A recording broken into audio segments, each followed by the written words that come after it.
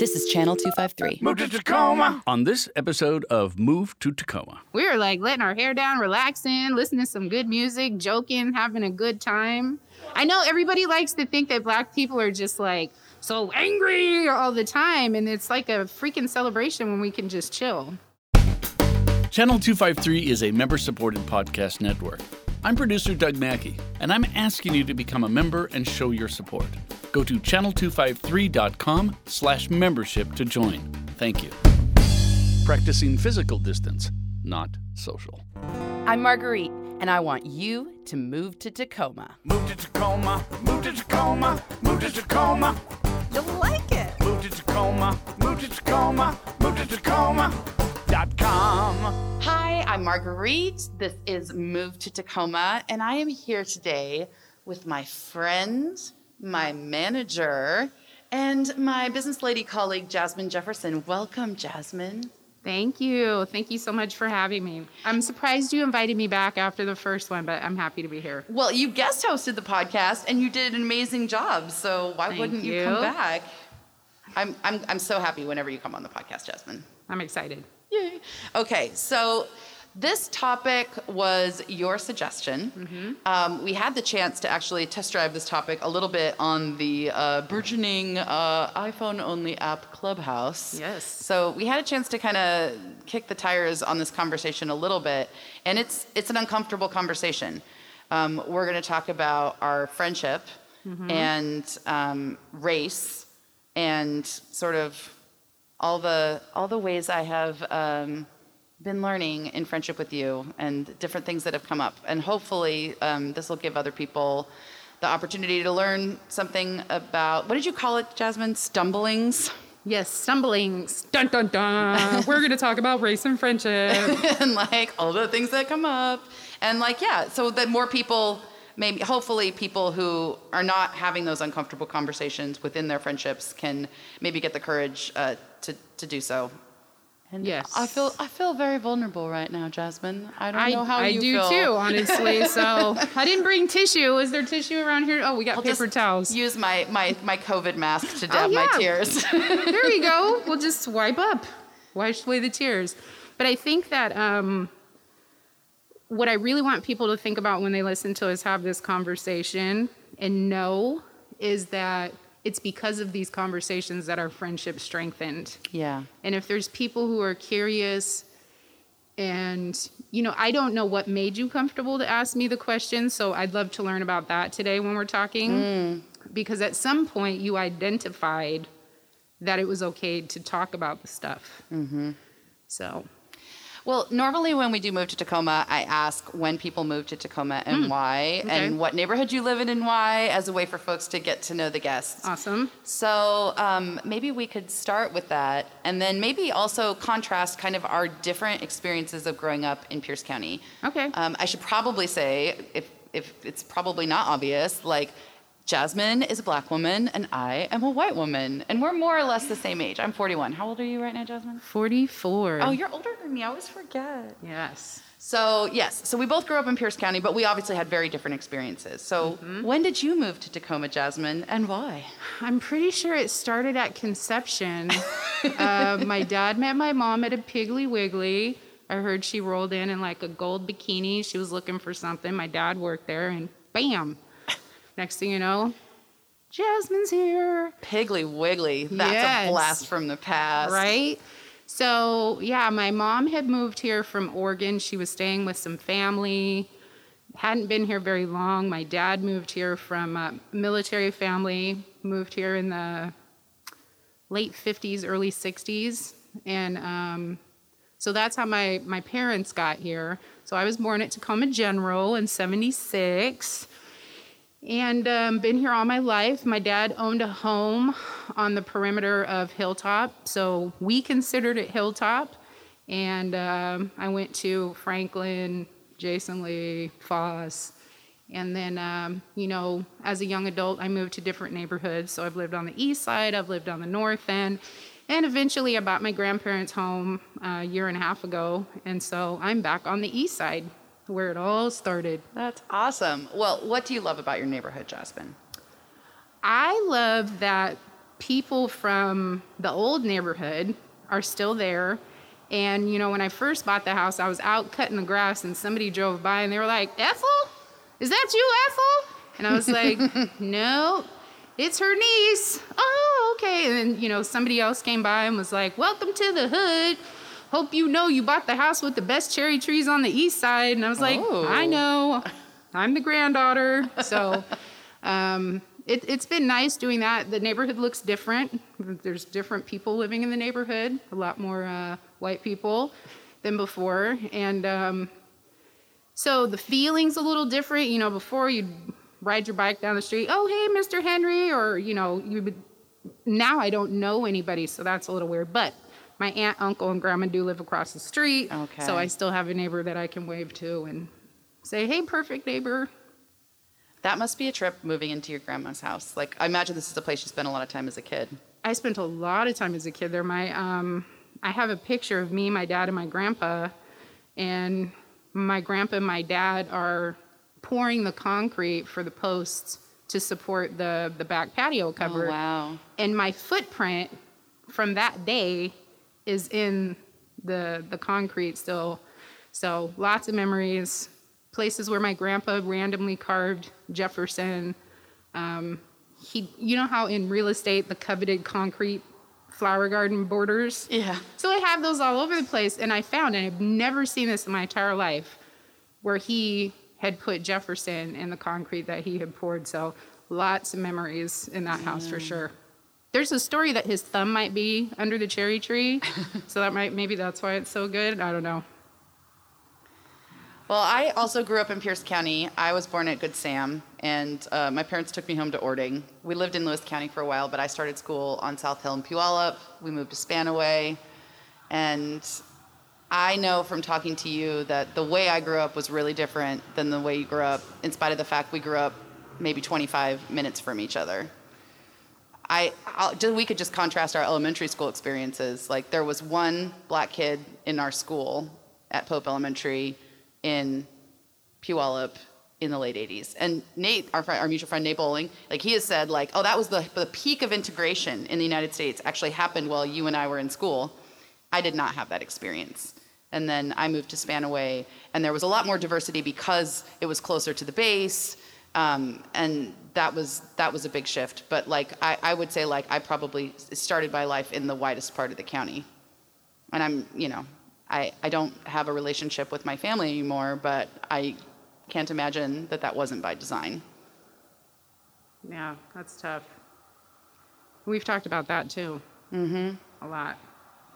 And I think that was part of, you know, the post-1968 white flight. And we have to be, I'm suddenly realizing, like, how careful do we have to be as real estate agents, where we're not supposed to talk about white neighborhoods and, you know, But that's a reality of the time. So you just said 1968 white flight. The neighborhood that my grandparents bought their home was built for black officers returning from World War II. Right. And so it was designed to be a and black neighborhood. People were steered to that neighborhood specifically. So, you know, this is a product of those laws that were in place, or practices. They may not have been in writing. So they bought that house in 1964. You're talking about 1968. So we have this parallel universe that we're living in and very different experiences. Yeah. And I do want to clarify. So Clubhouse, we mentioned, is totally giving me this mind screw. And this is totally off topic. We can talk about this later, but I am being more intentional about acknowledging that I'm biracial. Yeah. And not taking up space in different places where other voices can be heard. And my perception and life experience is that of a biracial woman. Although I do identify with, and I was raised by the black side of my family, I think it's important to acknowledge that. So I grew up, my parents are both white. All sets of grandparents are white, various different European, experiences, but like my family is white. And your mother was white and your father is black, is that right? Yes. And you grew up with your father and your father's family? Correct. On Hilltop? Well, grandparents on the east side, Dad could afford a home on Hilltop. So that's how we did that. So we first met when I got involved with the local real estate association. You were already super involved with the association, and you have remained involved to a degree that I did take a break. I have not been as talented as you at working within the system. So I just want to, I mean, you don't need any props from me on that, but like you've always been a leader in the community and a leader within the real estate community, and that's how I got to know you. And I think our initial friendship was very like business lady friends. I don't think we ever discussed race. Actually, I think what piqued my interest to what you were talking about and why you were a leader is you were pointing out to the board that the disparities in income and that we shouldn't be looking at all real estate professionals as ballers. Those weren't your words. But you said you were pointing out some averages that a lot of our members qualified for low income, or, you know, we know some of our military families qualify for food stamps. So when you said that, I related to that because I was looking around the room and saying, even though I'm adjacent to white, being biracial, I was the only person of color on the board. So I felt it was imperative that I participate and have a voice the same way you were talking about people who, you know, didn't come from a dual income household or who didn't have health insurance. We both had a similar passion to be a voice for people who were not represented at that table.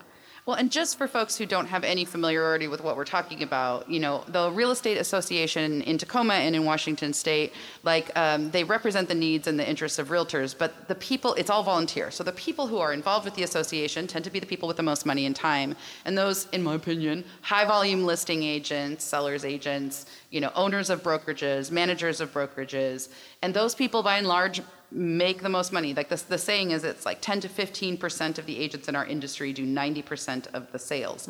And you and I were both single women. You had a daughter, I was on my own. And we were operating in the 09-10 market, which was decimated. It was so hard to make a living as a realtor. And a lot of the decision makers on the boards were people who were builders, were people who owned companies, and they were advocating. The thing I remember us talking about was like an increase in the B&O tax. And it was like, you know, I was doing like 8 deals a year at the time. And like the cost to me was like an additional, you know, couple $300 a year. And I was like, if this means we get health insurance or whatever, like it's worth it. Let's do it. Yeah, and like, you know, the people that did 100 deals a year were like, this is a crisis. They're taxing real estate, right? And just the different, and I think anybody listening in any industry can probably recognize that there are people on a spectrum within the industries. And yeah, that was definitely something, but that was also very self-interested, Jasmine. Like, I mean, I was that person I was advocating But that for. was a missing voice from the conversation, and that's what was necessary. So that's what, you know, not only that we were close in age, but that's what piqued my interest, that you were somebody I wanted to have a conversation with. And then we had coffee in Parkland, and I had tea. That's you remember that? Yeah. And that, I think that interaction was kind of the beginning of us deciding to spend time offline and away from, you know, in that situation, the boardroom, because we were at 2 different companies also. So as time went on, we had different interactions. Eventually, you came to work at the same company as me, and now you run that company. No, just one location. I'm a branch manager. You're my manager. Yes. And so, like, over time, like, our friendship, I think, became, you know, we started engaging on topics that we never would have talked about before. And with that came, like, it wasn't like, and we started talking about difficult issues and became very close, and now we both understand race better. Like, it wasn't like that, Jess. No, it actually wasn't. So eventually we'll get to the part where we didn't know if we were going to be friends, or I didn't know if I was going to be friends with you. I don't know what you were thinking, but it was a 4-month questionable time period where I was like, meh, I'm not sure about this. I don't know if this is a safe space anymore. Well, and I think this is something, like, for me as an outgoing person, and an outspoken person whose mouth usually starts working before my brain has necessarily caught up. Sometimes that's a real strategic advantage. And I think in conversations around race, especially with someone who, I hope it's okay to say this, like, I consider you to be a very sensitive soul. Yes. And a person who really deeply thinks about things before you speak. Yep. Like the way you receive that kind of unfiltered anything, like you feel it very deeply. And that's something that within our friendship I've tried to become more conscious about, like just thinking about what I say before I say it to you. Because when you're talking about race, like you really need to think about what you're saying. No, I need to think about what I'm saying. Your different type of filter has enabled us to have conversations that other people won't have with me. Yeah, but I also recognize that you sometimes have to. I do, know. definitely. I won't respond right away, like the 4-month sabbatical. But I think that we really, what was happening historically that really got us talking about it, because it wasn't like I came to you and said, hey, tell me about your white perspective. It was something had happened, and I feel like you came to me somehow. Well, I know the perception I have from my perspective is I had done the American Leadership Forum cohort. Yes, yes. For the first time in my life, I was having sustained, deep, like accountable conversations. What year was that? That was 2015. Okay. 2014, 2015, or 2014, 2015. And no, 2015, 2016. That's right. It was before Trump was elected, so the year before Trump. And the conversations that we were having in that group made me realize, like, oh, I have this friend who is, as you say, biracial, and we never talk about race. And I'm sure at some point someone had said that thing that people say, like, you know, if your black friends don't talk to you about race, like, you're not much of a friend. And that realization for me that we didn't have those kinds of discussions, like I wanted to know you fully, and I realized I didn't. Can I just clarify that? So if you're a black friend or friends, hopefully people have more than one friend, but most of the time I think there's somebody on the perimeter and it is just a singular person.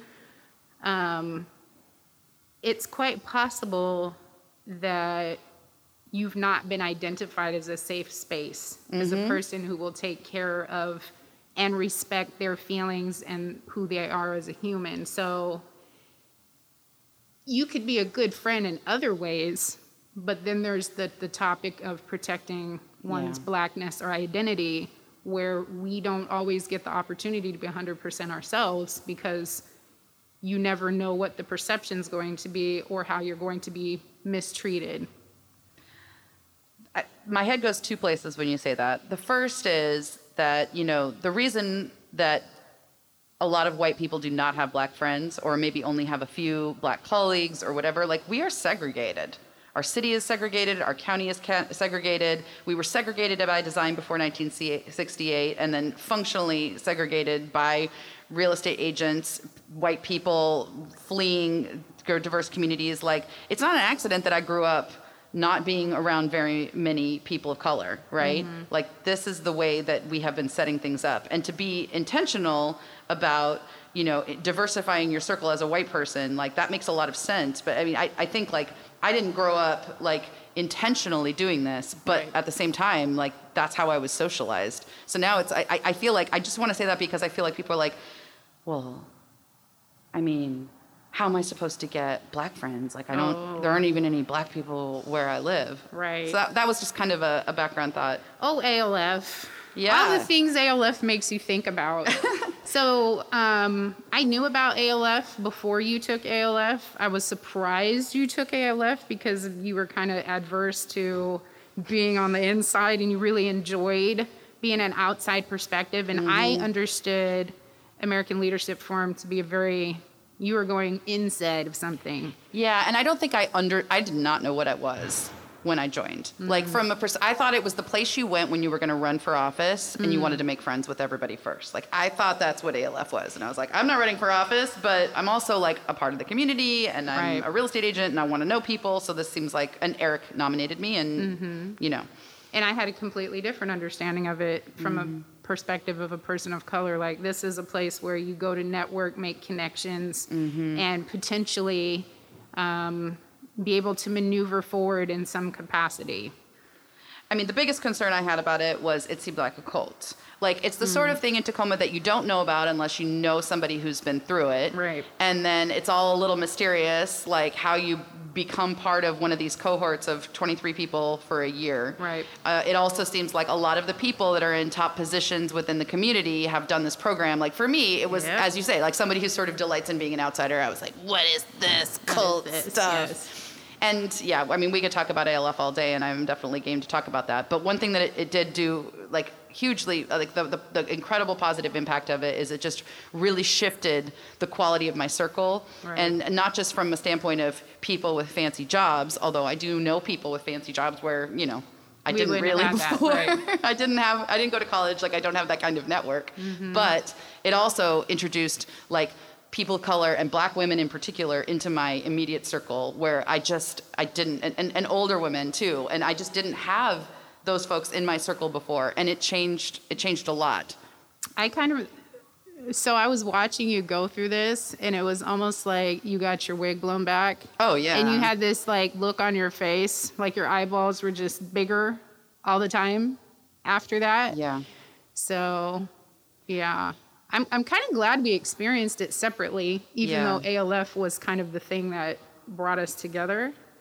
Not brought us together, but kind of allowed those conversations to start. Because I don't know what your experience was, but you started to approach me on topics. Yeah.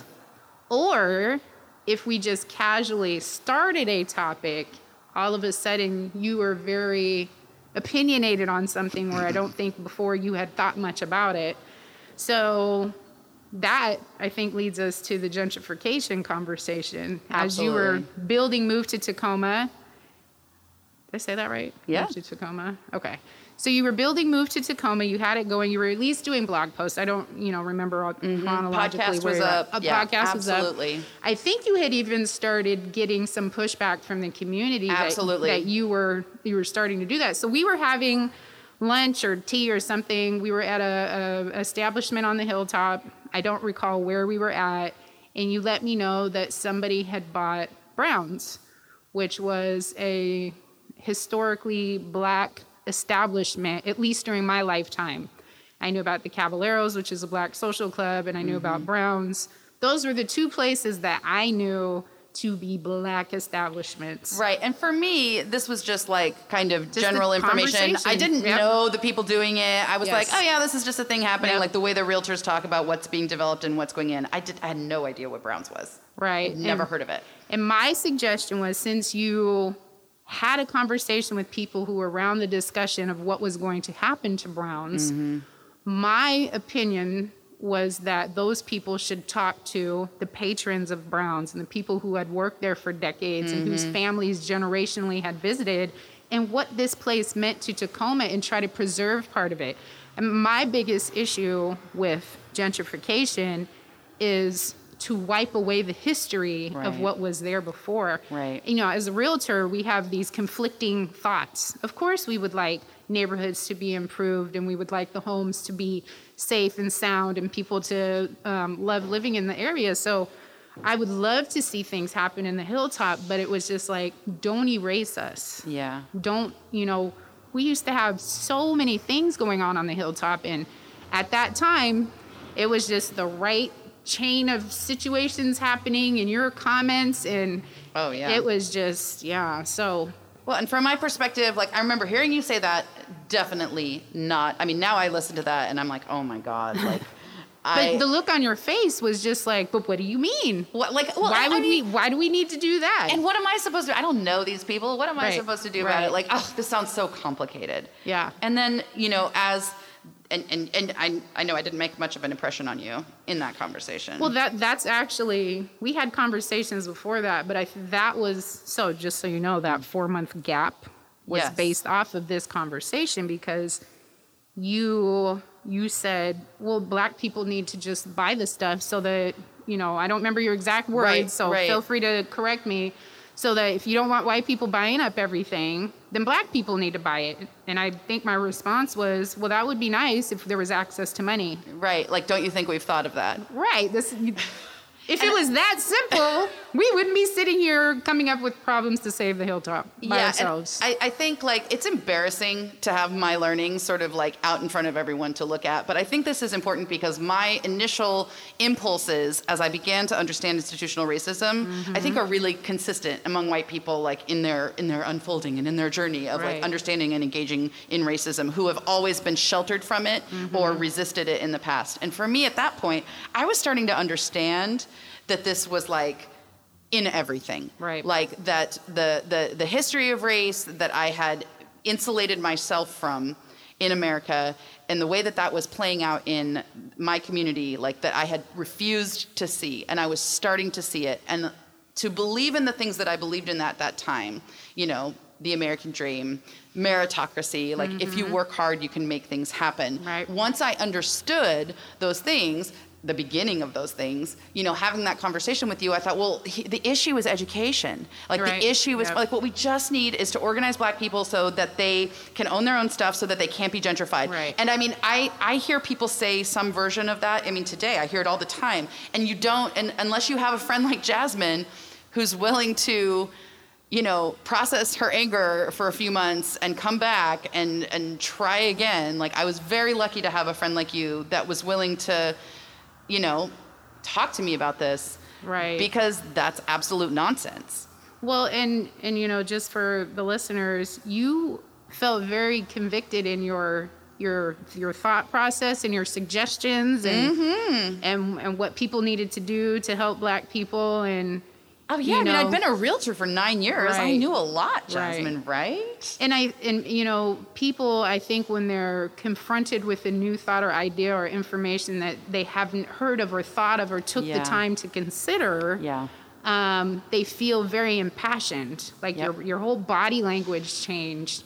And so I'm reading the situation and I'm trying to identify from here. And so we figured out how to end the conversation and we went our separate ways. And I thought a lot about that and like, how much can I potentially share with this person who I thought was getting things to either be an advocate, ally, or can we even be friends? Right. Because I was excited about our friendship. You were doing new exciting things in real estate. Yeah. And we were in the same office and there was this great energy and you were helping me out with technology things that I wasn't interested in. But I was like, I really want to do that. And then, but then there's this whole philosophical misunderstanding that we were having. I don't know if that's the appropriate way to talk about it, but we had very differing ideas of what the problem was. Well, Doug is reminding me that we need to go to the break. So let's take a break and let's pick it up with philosophical differences and misunderstandings. All right. Hello, this is Eric Hanberg, host of the Channel 253 podcast, Citizen Tacoma. It's no secret that Tacoma's real estate market is off the charts right now. And whenever I have a question about what's happening, I take them to everyone's favorite pod auntie, Marguerite Martin. I trust her for so many reasons, but one of them is that she's not trying to sell me a house. After 16 years helping Tacomans buy homes, she's now a professional real estate matchmaker. That means her entire focus is getting you connected with the best agent for what you need. She helps you find experts, because no agent is good at everything. Marguerite knows all the agents, and she knows their specialty. Tell her what you're looking for, and she'll help you swipe right for your perfect real estate agent. She helps me and my wife find an amazing agent to sell our condo downtown. And when we are ready to buy our next home, we'll turn to her for a match again. Best of all, getting a referral doesn't cost a dime. The agent pays Marguerite a finder's fee if you end up buying or selling. And you can rest easy knowing that you're going to get a great agent who specializes in exactly what you're looking for. To get started, visit movetotacoma.com and hit the contact form. Thank you, Marguerite, for getting Channel 253 up and running and your ongoing support of local media.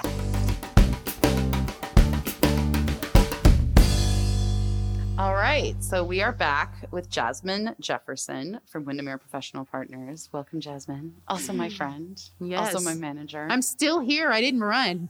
God, you deserve a gold medal. So let's talk about sort of that turning point in our friendship where, I mean, when I think about it, I think like you had to decide whether it was worth it. Basically, yeah. Yeah. I mean, you put it down like that.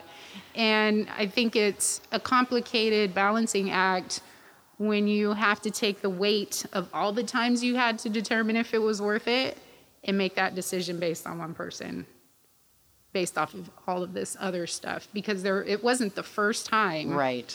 And majority of the time, it's like I have to save my mental space. And I don't even think I understood what saving your mental space was. It was just probably an inbred instinct of fight or flight in that situation. So for people listening, like, especially I think for white people who are listening who maybe don't have a lot of black friends, I don't think I had considered before, like, the degree to which you kind of had to, like, have extra energy to be friends with me. Do you understand what I'm saying? Like like how much were you going to have to kind of put up with in order to get the good parts out of me? Whereas, you know, for me in friendship with you, like I wasn't thinking about, there was this whole subtext to a lot of the things we were talking about that I wasn't aware of. And becoming aware of those, like, created conflict between us or created discomfort between us. And the payoff for that discomfort, I think, is the reason we're having this conversation. Absolutely. Is on the other side of all that vulnerability and all that embarrassment, and it's not fun to talk about it in front of people now, is like a more honest friendship. Absolutely. And the ability to create other more honest friendships. Yes. And I think that, you know, so going back to our Clubhouse conversation, we had some people on stage with us that asked some really good questions. They were really great starter questions. You could tell for them, they had been thinking about this before our conversation, and they really wanted to know how to properly proceed, right? And we try to make it abundantly clear. It's going to be messy. You're going to stumble. There's bumps and stuff. But what was important for me, so in that 4 months, it's not like I didn't see you. Yeah. There was social media. We're in the same office. But I observed you for 4 months. I listened to see if anything had changed or if you were evolving. Were you continuing with your sudden awareness of things? Was the dialogue changing at all? And had that not been the case, even though we didn't wrap up that conversation about Browns. We didn't have like, you need to go check yourself and learn about this stuff. It was just like, okay, that's your opinion. That's fine. I'm going to go home. I don't need to talk to you about this. But, you know, by the time we circled back around, you know, we were ready to dive into the next part. And you'd spent 4 months working on stuff. I spent 4 months thinking about stuff. And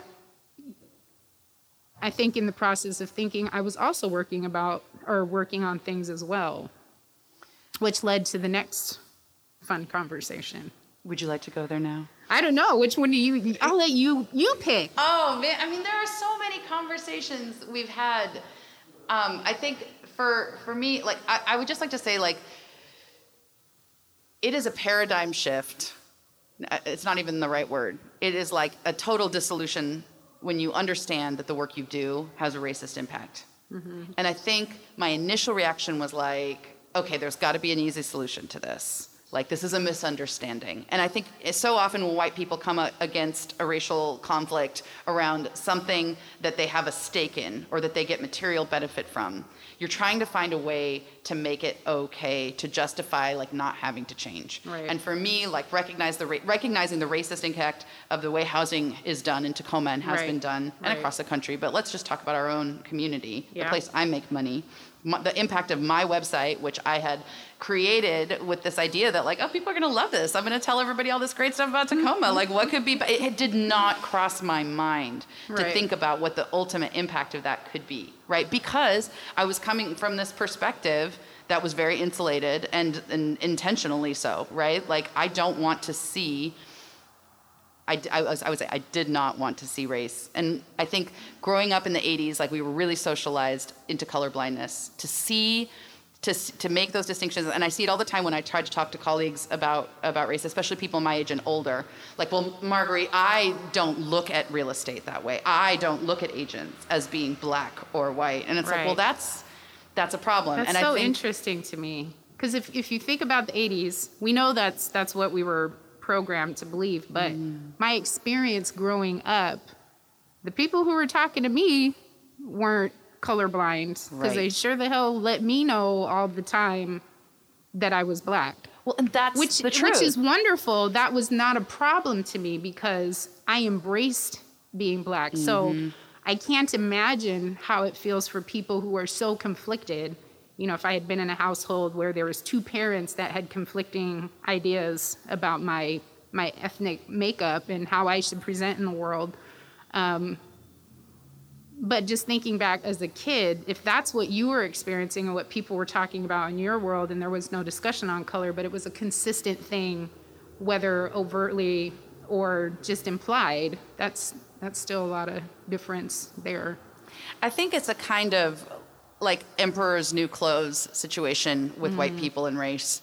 Like, we all have this collective lie we tell that the playing field is equal, and if you work hard, not we all, like, but I'd say, like, growing up, this was my experience, right? It's like, everybody has an opportunity. If you work hard enough, it's fine. And if you don't have things, if you don't own a home, if you don't have opportunity, you just didn't work hard enough. It just so happens that it's mostly white people that have things. And that is the kind of, like, passive rate, and it's not passive, it's very active racism that I think I was, like, in the process of realizing was like a big effing lie. Right. And so as you and I are trying to have these more honest conversations, I'm reconciling the fact that my career, my belief system, my understanding of the world, the reasons most of my friends are white, all of these things are not what I thought. Right. And yeah, that was messy. And that's been a part of our conversation. And is messy. It's still messy. It's still messy. We still will have moments, but I think that we have enough respect for each other. Actually, I don't even think. I know we have enough respect for each other to complete the dialogue, have a full-on conversation, and determine if we have to step away and think about it. Mm-hmm. I feel like the next thing that I really understood was like the different ways that we socialize. That one. That was actually our first attempt at being intentional as to control freaks. We're going to structure the way our friendship is going to go. Why? By the way, works great. Pro tip for Virgos. Oh yeah, I forgot. Yeah. Okay, so we're both Virgos. But, you know, like, for me, it's all about, like, let's go to happy hour, let's have a drink. Jasmine, let's just meet at Matador. Like, that's what I do with all my other friends. And you were like, I do not want to go out to drinks with you. And I was like, well, specifically, and you have lovely friends, so I know your friends are listening, and I think they're lovely people. Yes. I can just only take so much of other people's friends. Well, and you were like, I do not grow and deepen my friendships at the Matador happy hour. That is not where it's at. And I was like, where's it at, Jasmine? My couch. And I was like, what? You need to sit your ass on my couch. In a house? Take your shoes off at the door. Residence? Sit on my couch and talk to me regular. Just be on my couch. Because for me, you know I like you if I come sit on your couch. So it was and that was your thing with happy hour. I'm interested in you. Yeah. Come to happy hour. No. Well, and I will say, like, many years later, like, I think you infected me a little, Jasmine, because, I mean, not just because of the pandemic, but, like, in general, like, I am much more likely to want to spend time with my friends at home now than I was, like, back then. And you were, like, really the first friend that I hung out with like that. I just don't understand. And, you know, that could be for different reasons. I don't understand surface level friendships. It's nice to have acquaintances, but you don't really pour a lot into that. And, you know, having lifelong, strong friendships where you can really confide in people, to me, was more important than surface level. And if I was about to help you out and learn some things and share stuff with you, you were going to have to come sit on my couch and see what my world was like. Because going to the Matador was walking into your world. Happy hour. Absolutely. And the things that you guys talked about. You came to my house. We ate different food. We listened to different music. Yep. We danced. We had a good time. We randomly went to another black social club in Tacoma. And, you know, I brought you into my friend group as a way to show you this is how I live outside of the office. Well, and what was interesting about that to me was, you know, you grew up in Tacoma, you were a real estate agent in Tacoma, just like me. We're more or less the same age. And your social group, your social calendar, like the way you were living was so different. And we lived, I mean, half a mile from each other. Right. And I think that is being black and being white in Tacoma. To me, it's part of it. Completely different worlds. Yeah, and I remember like Ann and I have done lots and lots of videos, some of them neighborhood tours, and I remember some of the feedback on our first tour of Tacoma was like, well, that's white Tacoma. Right. And it's like, well, yeah. I have a question for you. Yeah, totally. So, you know, we had talked about your responses to the move to Tacoma, and we discussed making sure to respond and all those things and what you were learning around that. And in jest, even though I was serious, I said I should do a website, Move Back to Tacoma. Yeah. Which would have been counter to what you were talking about, because what I experienced was because people felt they couldn't get the education for their kids. You had a lot of people, my peers, my black peers, that were moving to University Place or Puyallup and other places, hoping their kids would have a better lived experience if they were, you know, and I think we find out now in hindsight that probably wasn't a better experience with them because of what they had to deal with. Yep. But what did you think when I said that? Because you were kind of tight-lipped.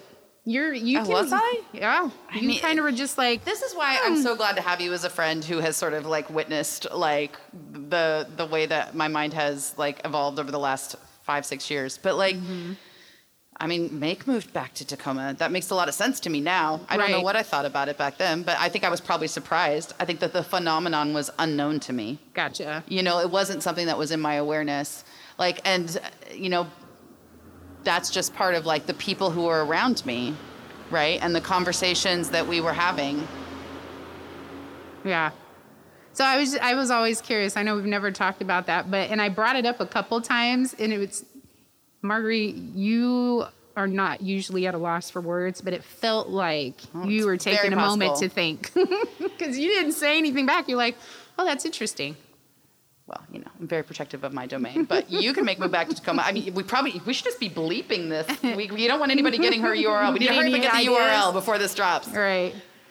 But I think there is not a lot of opportunities for white people to talk about the impacts of, you know, white control of wealth and white control of everything in our communities and in our friendships and in our work lives. Like, I feel like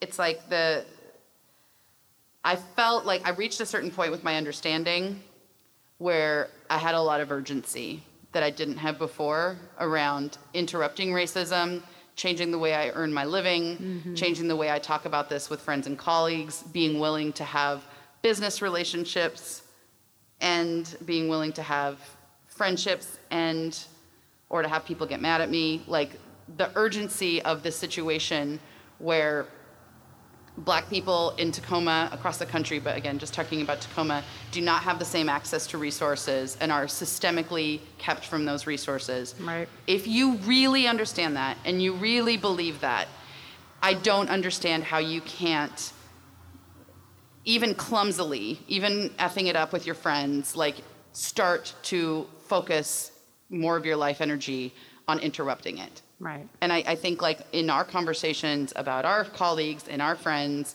like I have a lot of impatience that I don't think you can afford to have around why aren't people speaking up? Why aren't people stopping this? Right. I don't have time to think about those things. I have to be responsible for what I can control and be a disruptor in my own way. Yep.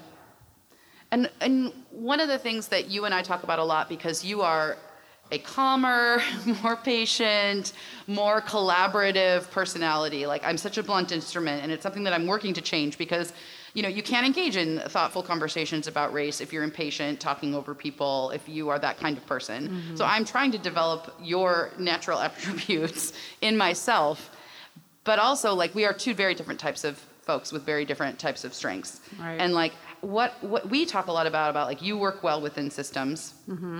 And I tend to work outside systems. So what are the different approaches that people can be taking within their professional spaces, within their friend groups, within their communities, to work for change? And how do we work together? I mean, people need to be genuine in their reaching out to increase their friends group. Going back to what you were talking about when you were in that leadership program, I know that there were people that were like, well, how do I get more, friends of color, or how do I make some Black friends? Absolutely a question that I had and have. Right. I go back to something that sounds so simple. It's just be yourself. And I think that you being vulnerable, you were being yourself. And so I could actually see who you were without whatever walls you could have been putting up because you didn't want to say or do the wrong thing. And you were like open to helping and open to being helped. So if there was an easy answer, if we could just solve this with this podcast, right, somebody would have already figured this out. But I think that we see it happening with the more people talk about and have conversations, and they expand their friend group. So if you want to meet people outside of your friend circle, go do other things. And then who do you naturally connect with instead of looking at your Facebook group and be like, okay, well, she's Asian. I don't have any Asian friends. I'm going to invite her to coffee and, figure out what people are interested in. If you have a common theme, then go with that. And if it's meant to be just like regular friends, then it's going to happen. But you also have to be open and receptive to the fact that they have a different lived experience, and you need to respect that. One thing that I think about in this conversation is that there are things I do not talk about with you. What? That I try not to. Well, around race stuff, there are things I try to talk about with white friends who've done more work than me. Oh. And try to unpack that and do that work so that when you and I have a conversation, I'm sure as far as you're concerned, I'm asking lots of raw, dumb questions. But there's more? Yeah, I think about a few years ago when I asked you, what was it you were talking about at Clubhouse? I asked you, what do your friends say about white fragility and white tears? It threw me off, and I'm when you talk with your Black friends about white fragility and white tears, and you were like, we don't talk about that. I was like, we don't sit around and talk about white people. We were letting our hair down, relaxing, listening to some good music, joking, having a good time. Well, I know everybody likes to think that Black people are just so angry all the time, and it's like a freaking celebration when we can just chill. Well, and it's, just obviously another extension of the way that white people center themselves, and I was centering my struggle and my confusion and my journey and your lived experience, whatever, right? Not whatever, but right. I'm sure that's part of what was happening. But just the way, the conversations that I'm having about race with white people are different than the conversations that I'm having about race with friends of color and Black friends. I don't necessarily think I even need to know what you talk about with white people. Yeah. I don't need to know it. I'm happy you're having those conversations because it's like caucusing, right? But this is the point I'm trying to make, is that if you're not having those conversations with your white friends, you're going to be trying to have them, and it leaves less room for regular friendship. What do you do about the people who are not interested in educating themselves and being empathetic and understanding and being respectful? Have you had a situation? You mean other white people? Yeah. I think this is an area that I'm actually kind of evolving on. Okay. I'm from a very conservative and very racially homogenous family. Mm-hmm. And I don't speak to most of my family anymore. Most of my family is Trump supporting and, all those things. It's complicated. We don't have to go into it now. Mm-hmm. But I've just kind of tuned out. And my friend in Portland, Tori Williams Douglas, she has been speaking out a lot lately about, hey, white people, you don't get to disown your racist family members or your friends that don't want to talk about race. That's your work. I have to deal with those people. I bump into those people. I don't care if it's uncomfortable. Don't you think it's uncomfortable for me if I bump into your racist aunt? get to work. And that has, I think before, my tendency was like, if you don't want to talk about this, I'm thinking about this all the time, I'm talking about this all the time. Like, it's very hard for me not to talk about these topics. And if you're tired of it and you don't want to talk about it, well, then go away. You know, and that's been my feeling for the last few years. And I'm starting to come around to the idea that actually, like, that is white people's work. I mean, and I understand, like, talking to other white people, but I was more interested in talking to other white people that were engaged. Thought like you. Not necessarily that even thought like me, but that were at least willing to engage in the possibility that the way things are is not an accident. Right. You know, and we're willing to have the difficult conversations and do the work sincerely. And there are people that I think are so, you and I have talked about this, like, to understand, like, systemic racism in America and to understand the reality of white supremacy, it shakes everything. Every system is infected with this, and every relationship, your church, your home, your friends, your family, your school, your neighborhood, right? It's all infected with white supremacy. And to see that, and it means you have to change the way you interact with the world. And I think a lot of people would rather do anything than acknowledge that they're complicit in a system that destroys people's lives. Like, they would rather believe a fantasy than face it. And my thought before was like, if you're in freaking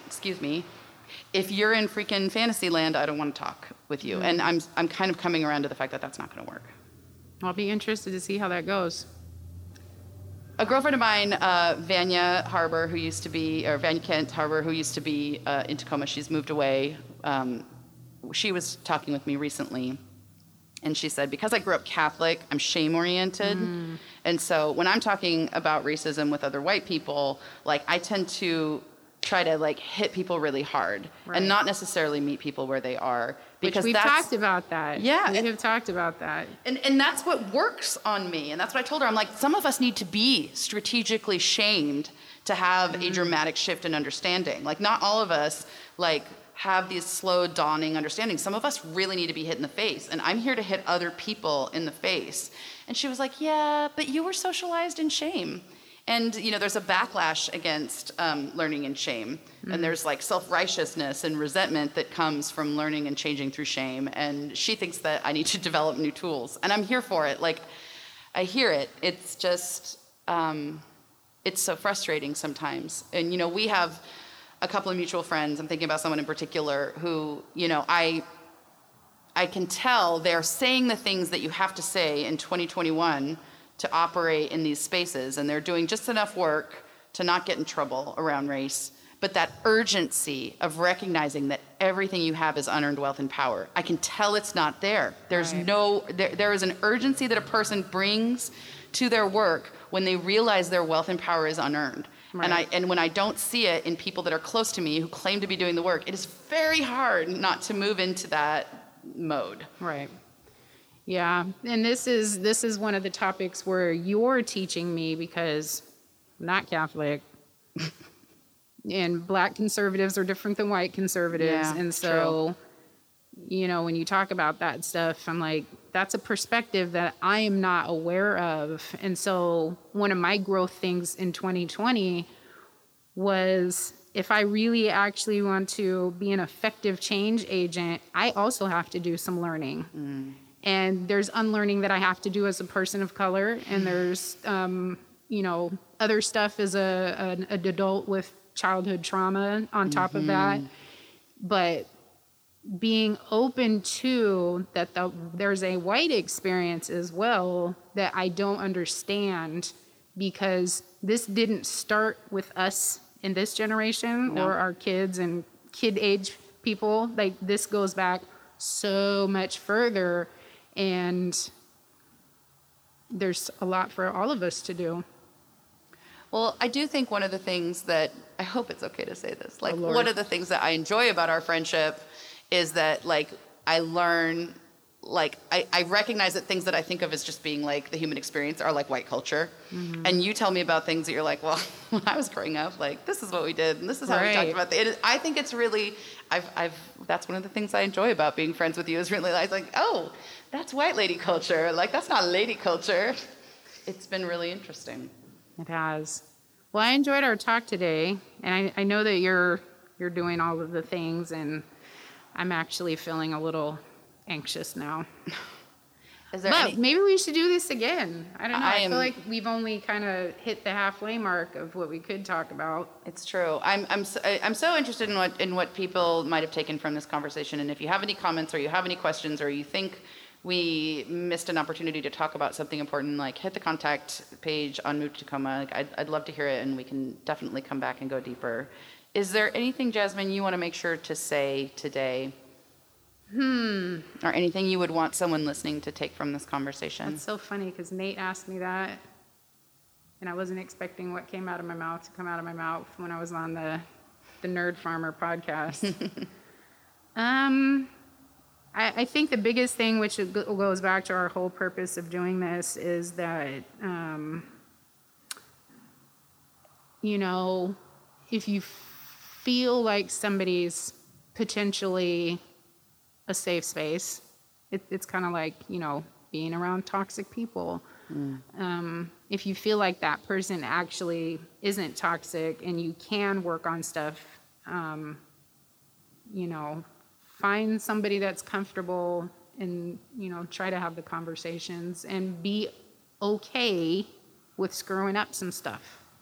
Be okay with it getting ugly and dirty. Be okay with, you might feel some shame and guilt around it. And if you're coming from a good place, and don't try to act like you're coming from a good place, because I got my radar up for that. There's a difference between the person who's pretending to come from a good place to say something stupid just because they want to see what happens, and the person who's actually coming from a good place. So just, I don't know, go out on a limb. That was the whole point of us talking about this, is go out on a limb and talk about. I mean, there's a lot of confusion, hurt, and frustration, but there's a lot of possibility. Yes. There's a lot of opportunity, and there's enough space for us to all celebrate who we are as individuals. We don't have to be like the other person to be friends. Thank you for coming on the podcast today, for suggesting this topic, and for being my friend. You're welcome. We have so many more uncomfortable conversations to have. Oh, God, what a blessing you are to me. Want to learn more about life in Tacoma? Visit movetotacoma.com. You might also be on the list of people who ask me why I don't date white men. Oh, well, yeah. I mean, I'm always going to be curious about that. I mean, also, it's obvious, but also, let's talk about all the things. Did you know Channel 253 is member-supported? I'm producer Doug Mackey, and I hope you will show your support by going to channel253.com/membership and join. Thank you. Move to Tacoma is part of the Channel 253 network. Check out our other shows: Nerd Farmer, Interchangeable White Ladies, Citizen Tacoma, Crossing Division, We Are Tacoma, Flounders B Team, and What Say You? This is Channel 253.